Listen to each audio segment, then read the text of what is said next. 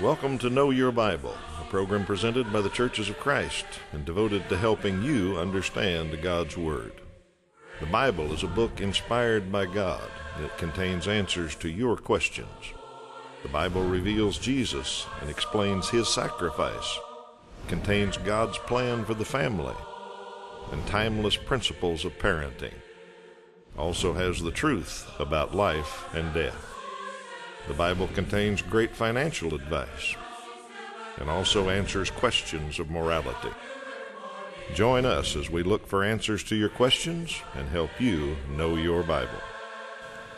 Good morning. Welcome to Know Your Bible. We're glad you're back with us this week, and we've got plenty of questions saved up to try to find your answers to. If you're a first-time viewer, let me explain what we do. We take viewers' questions, phone number, and a website on the screen throughout the program. You can use those anytime to get in touch with us. If you use the phone number during the program, our operators will answer the phone and take your question for us. And that's what we do, is try to find answers to those questions. We get some where somebody wants to know, what's this verse mean, or what's this doctrine mean, real specific biblical kind of questions. And we get a whole lot of questions from people that just want to know how to live life and raise their kids and take care of their finances and are looking for biblical principles to those kind of questions. So we're happy to answer any kind of question you've got that we might be able to find an answer to in the Bible, and we encourage you to either pick up the phone or log on and let us know what you'd like us to talk about. That's what we'll do on Know Your Bible. Let me introduce my partner, Toby Levering. He's back today. Good morning, Toby. Good morning, Steve. How are you? I'm great. I'm all studied up, and I know you are too. We're ready to go and try to answer as many as we can today and see if we can get caught up a little bit. But we always give our viewers one first, so let me start with that. Here's your question for the day. There's a town in the New Testament where the people were called more noble. And it was because of their Bible study. I'll give you a little tip there. So we'll see if you know the answer to that town at the end of the program. We'll give you the answer then. I think I drew the first one today, so let's see if I can find the answer. Viewer wants to know, which version of the Bible is the Lord's true version? All right, which Bible? The viewer wants to go to the Bible bookstore and buy the right translation of the Bible. Get the Lord's true version. Until they're serious. Well, serious that's Bible good. student. That's a good thing. Let me explain it this way. Back in the Old Testament, Elijah and Malachi and those guys sat down with a piece of goat skin and a pen of some sort and wrote their book. Okay. The Holy Spirit guided them as they wrote. He directed them along and got exactly what God wanted. In the New Testament days, John and Paul and those got a piece of parchment, a pen, and sat down and wrote their books, their letters, and the Holy Spirit guided them along. So that piece of goat skin, that piece of parchment, if we had that, that would be the Lord's true version, I guess. That was the brand new, spanking new Word of God right there. But we don't have any of those. They have been copied over and over, and at some point they began to be translated into other languages. So somebody that knew Hebrew and whatever language he wanted to translate it into, like Latin, would translate what Elijah wrote, a copy of what Elijah wrote, into Latin. And as all that happened, minor changes occurred. Now, we believe God oversaw that, so nothing important got changed or lost, but we don't have, I guess, the Lord's true version. Everything we've got is from a manuscript, a copy, and a translation that somebody has worked on. Now, once again, I believe God has preserved His Word. I don't think there's anything false in it, but the Lord's true version is what this person's after, and I guess I'm saying you got to take your best shot at which translation is the closest to that. And there are some great translations. We have huge amounts of study about the manuscripts and the copies, and we're certain that they're very, very accurate. Bear in mind, this is not any different than any other ancient book that we study. If you sit down and read Julius Caesar's writings, it's the same process. It's been copied, translated, and the Bible is much, much, much more accurate than any other ancient book that we have. So the selection of a translation, as we've said many times, you try to get the best balance between accuracy and readability. The most accurate, the direct translation from Greek to English, isn't hard to read. And a paraphrase is real easy to read, but it's not very accurate. So try to balance those, get some help, ask your preacher, go to the Bible bookstore, look them over. We recommend New King James is a good one. New American Standard is a good one. New International Version is a good one. And lately we've been recommending the ESV, the English Standard Version, is a good translation. So any of those will give you God's message. He's protected it for us. We've got it available today. Steve, if I might, if you're familiar with the Dead Sea Scrolls, you were talking about the copies and the copies of copies.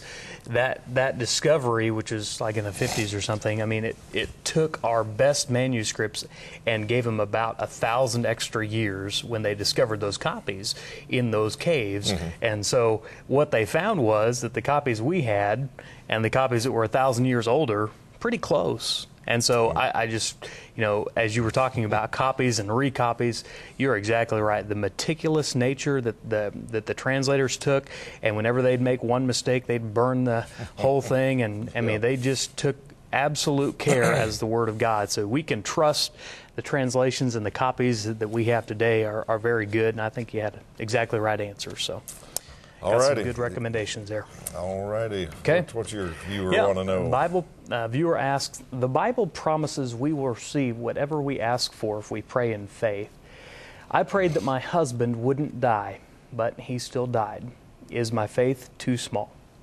Well, first I want to start by saying I'm very, very sorry for your loss, and I would never condemn someone's faith as being too small, and I don't think you should blame yourself.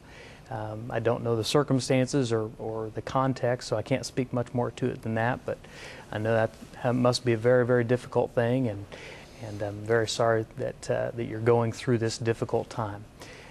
My counsel to you is to lean on God and to trust Him and to just draw near to Him. The Scripture says the Lord is close to the brokenhearted. And from your question, I can tell that you are brokenhearted.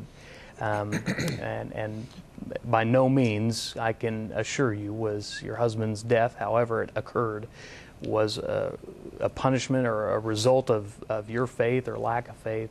That's just the wrong kind of thinking. It's really beyond any of us to know a measure of anyone else's faith. I mean, only God can truly know that. And I will say, however you lost your husband in whatever way, that's just something you're never ready for, whether you're newlyweds or been married 60 years. I don't think that the death of a spouse would ever be something you're ready for or prepared for. So it's beyond my ability to say and speak into, but I do know that that's a tragic, heartbreaking thing. I want to encourage you with a story about a man who died that Jesus was very close to. And this man's sisters loved Jesus very much. And they kind of were feeling what you were feeling, that, maybe if their faith had been stronger, if Jesus had been there, he wouldn't have died. And Jesus responds to them in a way that I want to share with you. So let's look at John chapter 11. This is the story of Jesus and Lazarus, Mary and Martha. Now, a man named Lazarus was sick. He was from Bethany, the village of Mary and her sister Martha. This Mary, whose brother Lazarus now lay sick, was the same one who poured perfume on the Lord and wiped his feet with her hair. So the sisters sent word to Jesus, "Lord, the one you love is sick." When he heard this, Jesus said, "This sickness will not end in death. No, it is for God's glory, so that God's Son may be glorified through it." Now, Jesus loved Martha and her sister and Lazarus. Now, we look at that story and we kind of read it knowing how it's going to end, because we know that, of course, Jesus raised Lazarus from the dead. But Mary and Martha didn't know that. They didn't see what was coming. And Jesus was very close to them, less than 2 miles away, but yet he delayed his stay. and there was purpose in it. And my point with all of that is God has a bigger picture than we can ever know or understand or see.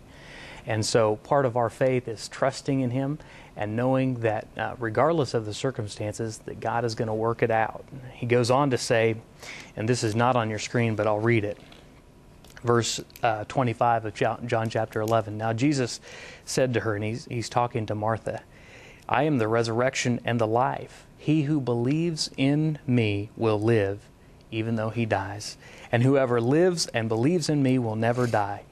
Do you believe this? And Jesus was saying, the point here is, I know you're heartbroken, but just trust in me and everything will work out. And I will counsel you in the same way. So I don't think your faith was too small. I'm not going to judge your faith. I know it's a difficult circumstances, but I do encourage you to draw even closer and put your trust more greatly in the Messiah. I hope that helps you. Here it says in 1 Corinthians 11, is Paul talking about a woman's hair or about a veil? Should we use head coverings today? All right, let's go to the one verse that'll help us understand a little about this chapter in 1 Corinthians 11, verse 4 and 5. Paul said, every man who prays or prophesies with his head covered dishonors his head. And every woman who prays or prophesies with her head uncovered dishonors her head. It is just as though her head were shaved. Okay, so interesting passage here. The church in Corinth was having a problem. The problem was that the converts who had come to Christianity, there were some Jews, there were some Greeks, there were some pagans, and they all had different practices about worship. Jews, men, covered their heads, and they still do today. Jewish men going to worship wear a head covering. Greeks didn't cover their head when they worshiped their Greek gods, and pagans had all kinds of different practices about whether they covered their head or not. So all these people come to church together, and there's confusion. Well, that's what this chapter is about. Paul hears their problem. They'd forwarded it to him. He answers the question by giving them a ruling. He says, here's what I say. And his ruling was that men ought to wear a head covering when they go to worship, and women shouldn't wear a head covering. No, I got that backwards, didn't I? Men, I told you this was a tricky passage. His ruling was that women ought to wear a head covering as a sign of submission, and men shouldn't wear a head covering. All right, that's the ruling that he gave the church in Corinth. The trick on this one is, and with many things in the Bible, is it cultural? Was it just for that time? Or is it a universal ruling? Is that for all times? And we don't have time to talk about how you decide that, but our belief is that this is a cultural thing. This was for the people in Corinth. It applied to them and their specific problems, so he told them what to do in that case. So my answer is follow your cultural conditions. Conform to your culture. In America, men take their hats off when they go inside. That's a sign of good manners. It's a sign of respect. Men don't wear hats inside. More and more are starting to, but they shouldn't. We ought to stay with the old ways, I think. And women, it's all right if they wear a hat inside or a head covering of some sort. Now today, I think it's more about fashion than a sign of submission when women wear hats. But today, my point is, today head covering is not that big a deal. It doesn't show submission or respect or anything. It's just a fashion thing. So conform to the culture. Men, you ought to take your hats off when you go in any side building. Show respect. And even when you're outside, if you got a ball cap on, at least wear it the right way. Point the bill toward the front where it belongs, and you'll be all right. So I think that's a cultural passage in 1 Corinthians 11, and we don't need to follow it today. I know some people do, and some people take it, and if it's on your conscience and you think you need to, that's all right also. All right, let me take just a moment and tell you a good way to study the Bible and learn a little bit about it with some free Bible study materials that we have at Know Your Bible. We'll get them to you in the mail. It's a correspondence course. It doesn't cost you a thing. It takes a little bit of time and effort, but we pay the postage and everything else. So all you have to do is have a Bible and a pen and sit down and spend a little time reading what the course tells you to, answering a few questions so you know that you've studied it well, and then send it back to us. We'll grade it for you and send it back with the next lesson, and gives you a little accountability and helps keep you studying. Helps a lot of people form a regular habit of Bible study when they take this course and work their way through it. And we've got more advanced courses beyond this one, so we're happy to keep you studying for a long time. So give us a call either on the phone number or log on to the website, say you'd like that free course. We'll get it in the mail to you, and we think you'll enjoy studying it. All right, got a pastor question here, Toby. A pastoral question. All right, a viewer wants to know, our pastor says he is an ordained minister with Christ's authority, so he can forgive sins. I don't think that sounds right. Does the Bible give him that authority? Well, I'm going to counsel you here to follow your instinct. That is not right, and the Bible does not give him that authority. Scripture is very plain that there's no one that can forgive sins but God alone. And Christ had that authority when he did the miracles. He forgave sins and healed the people, and he said, I heal people so that you know that I have the authority to forgive sins. So Christ alone has the authority to forgive someone their sins. I guess I would say your pastor might be able to forgive sin if he can meet some conditions. One, he has to be sinless. Two, he has to be eternal. And three, he has to have paid the price for your sins. So I don't think any of those three come even close to applying to your pastor or any pastor for that reason. Only Jesus and the apostles had that direct authority to forgive the sins. And so we only know all the apostles have passed away, obviously, so only Jesus has that authority. We have to submit to his will. I've got several scriptures for you that let's just look at together. John chapter 14, verse 6, Jesus answered, I am the way, the truth, and the life. No one comes to the Father except through me. Jesus says the only way. 1 Timothy 2:5, for there is one God and one mediator between God and mankind, the man, Christ Jesus. Hebrews chapter 7, verses 23 through 25. Now there have been many of those priests since death prevented them from continuing in office, but Jesus lives forever. He has a permanent priesthood. Therefore, he is able to save completely those who come to God through him, because he always lives to intercede for them. And last but not least, 1 John chapter 2, my dear children, I write this to you so that you will not sin. But if anybody does sin, we have an advocate with the Father, Jesus Christ, the righteous one.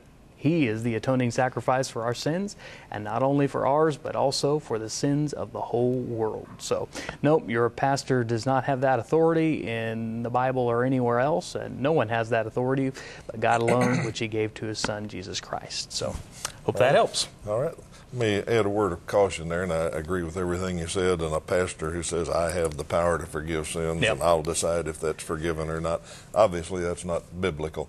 But since we get all these questions second or third hand, let me caution that maybe this person didn't quite hear that. Yeah. Maybe he listened to a pastoral counseling session, and the pastor counseled them that they didn't seem like they had really repented, or they weren't serious about this, or something like that. The person said, well, I'm sorry, I won't do it again. And the pastor's saying, no, there's got to be more to this repentance. So we'll admit we hear things second and third hand. We're not judging good pastoral counseling, telling somebody that they need to show signs of repentance. So even John the Baptist said that. They all said, we repent. And he said, well, let's see some signs that you've repented. Let's see some changed life here. So make sure we don't offend any pastoral counselors like that. It seems to me weird to think that a pastor would presume that authority. You never know. I mean, there are just... Yep, quite possible. Okay, speaking of weird, that's my next question. Why are there, the viewer wants to know, why are there so many weird religions out there? Well, there are some strange religions out there, and people will believe just about anything. And I guess that's the answer, is people will believe about anything. A couple of Bible verses that might help. 2 Timothy 4:3, Paul warned that the time will come when men will not put up with sound doctrine. Instead, to suit their own desires, they will gather around them a great number of teachers to say what their itching ears want to hear. So Paul's warning is there's going to be a time when people don't want to hear the Bible, they don't want to hear sound doctrine, but they want to accommodate their desires. They want to be told that what they're doing is all right, so they'll find teachers to tell them that. Well, there's the answer. That's why there's so many weird religion, is people don't want to follow God's word, and they can find teachers who will give them what they want. There are leaders out there who, because of ego or power or greed or something, will supply what people want. And the viewers right. You can find, you listen to watch TV or listen to talk radio, on Sunday mornings you can find just about any kind of teaching you want. That's why people want to hear what they want to hear, and there's men who are unscrupulous enough to give them what they want. So that's my answer why there's so many weird ones out there. Let me talk to you about some good places to go looking for a church. You won't find a weird religion. Let me invite you to visit a Church of Christ near you. We like to mention a few each week that support this program, and today we want to focus on some in Central Kansas, Douglas, Kansas, Emporia, and Eureka. All are fine congregations of the Church of Christ that believe in this program and study and believe the Bible a lot like we do here on Know Your Bible, so you'd be comfortable there and warmly welcome at any of these churches of Christ or any other Church of Christ near you. We invite you to drop in sometime, tell them thank you for providing the program. Maybe you live in one of these towns and know somebody that attends that congregation. Just tell them you watch Know Your Bible and you appreciate them providing it for you. All right, Toby, old and new. Yep. Viewer asked the question, why is the Old Testament even discussed if the New Testament replaces it and we are not to practice the Old Law? Well, I answer it simply. I think we can learn a lot of valuable lessons from history. I read a lot of books, and history and biographies are some of those. And they lived in a time when, the things were different. Laws were different. Expectations were different. Culture was different. You still learn a great deal of lessons from their stories. And I am quite sure that's why the Old Testament is in there. There are two basic reasons I'm going to give you. First is the Old Testament is God's perfect standard of holiness. And there are well over 600 commands that God gave to His people. And these are God's perfect standard. And what we quickly find out, even just by looking at the basic 10 that we should know from Exodus 20, is that we cannot ever fully keep God's standard of holiness. His standard of perfection is far beyond what we could ever hope to attain. So the Old Testament sort of leaves us feeling empty because we can't, we sort of look at it and we go, oh, I've broken all these rules, now what? And that's the beauty of the Old Testament, is it points to a coming Savior, a coming Messiah. And the second is that there are very powerful lessons that are told in stories. And the Old Testament is full of great stories that teach powerful lessons. In the New Testament, you've got many more commands and just very simple basic principles that are just listed and spelled out, and that's great. But it's sometimes good to have a story to illustrate and to open up these truths of Scripture. So we can learn about temptation by looking at the story of David and Bathsheba. We can learn about courage and faith by looking at the story of Daniel. We can learn about faith by looking at the story of Abraham. And there are so many good stories like that. So God's perfect standard of holiness and also the value of stories from the Old Testament, I think, are the two very strong benefits we get in studying the Old Testament. Paul addressed this in writing to the church at Rome. In chapter 15, verse 4 of Romans, he said this, "For everything that was written in the past was written to teach us, so that through the endurance taught in the Scriptures and the encouragement they provide, we might have hope." So I hope that helps you. Very good. Viewer wants to know, is there anywhere in the Bible that says it's sinful to drink tea or coffee? Is it sinful to drink tea or coffee? Well, coffee, I think, is probably sinful. Tea is all right. I say that because I never learned to drink coffee, and it's easy for me to say that. But I do drink a lot of iced tea, so we'll have an exemption there. No, there's nowhere in the Bible that says it's wrong to do that. I know there are some religions that practice that and don't, their members try not to drink anything with caffeine in it, tea or coffee or Coke or anything like that. And that's fine. It's a good thing to do if you want to set yourself apart from the world a little bit, and certainly caffeine's not good for us, so not a bad thing to set yourself apart from them. But the Bible doesn't say anything about it. There is one verse, however, I think that might apply, and I think Paul gives us some good advice in 1 Corinthians chapter 6 and verse 12. He says, everything's permissible for me, but not everything's beneficial. Everything's permissible for me, but I will not be mastered by anything.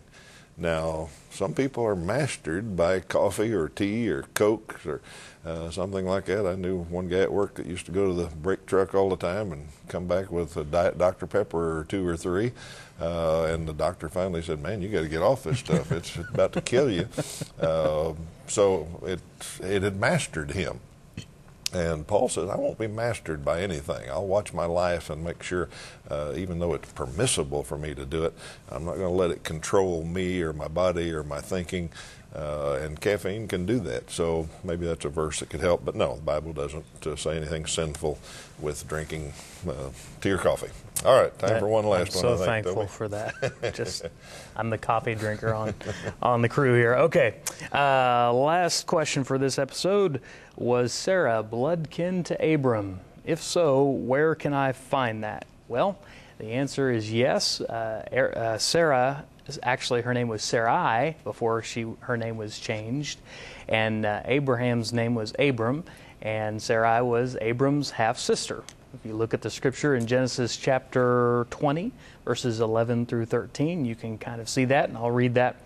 Abraham replied, I said to myself, there is surely no fear of God in this place, because they will kill me, and they will kill me because of my wife. Besides, she really is my sister, the daughter of my father, though not of my mother, and she became my wife. And when... So, Genesis chapter 20, verses 11 and 12 and 13, Abram said exactly that. She was my half-sister, and he just decided to tell a half-truth there, which... All righty. So, might make a good trivia question someday. Who was Abram's half-sister? All right, we're out of time for questions today. We're going to stop and go take a little coffee break or tea break. Good. Sounds good. We can go to Starbucks. We'll be back next week. But let's make sure we answer our trivia question for the day. In what town were the people more noble? Well, if you go to Acts 17 and 11, it says that the people in Berea, the Bereans, were more noble. And the reason they were more noble is because they checked the scriptures. And that's good advice for our viewers, too. When we're done talking and telling you all these answers, you go check the scriptures.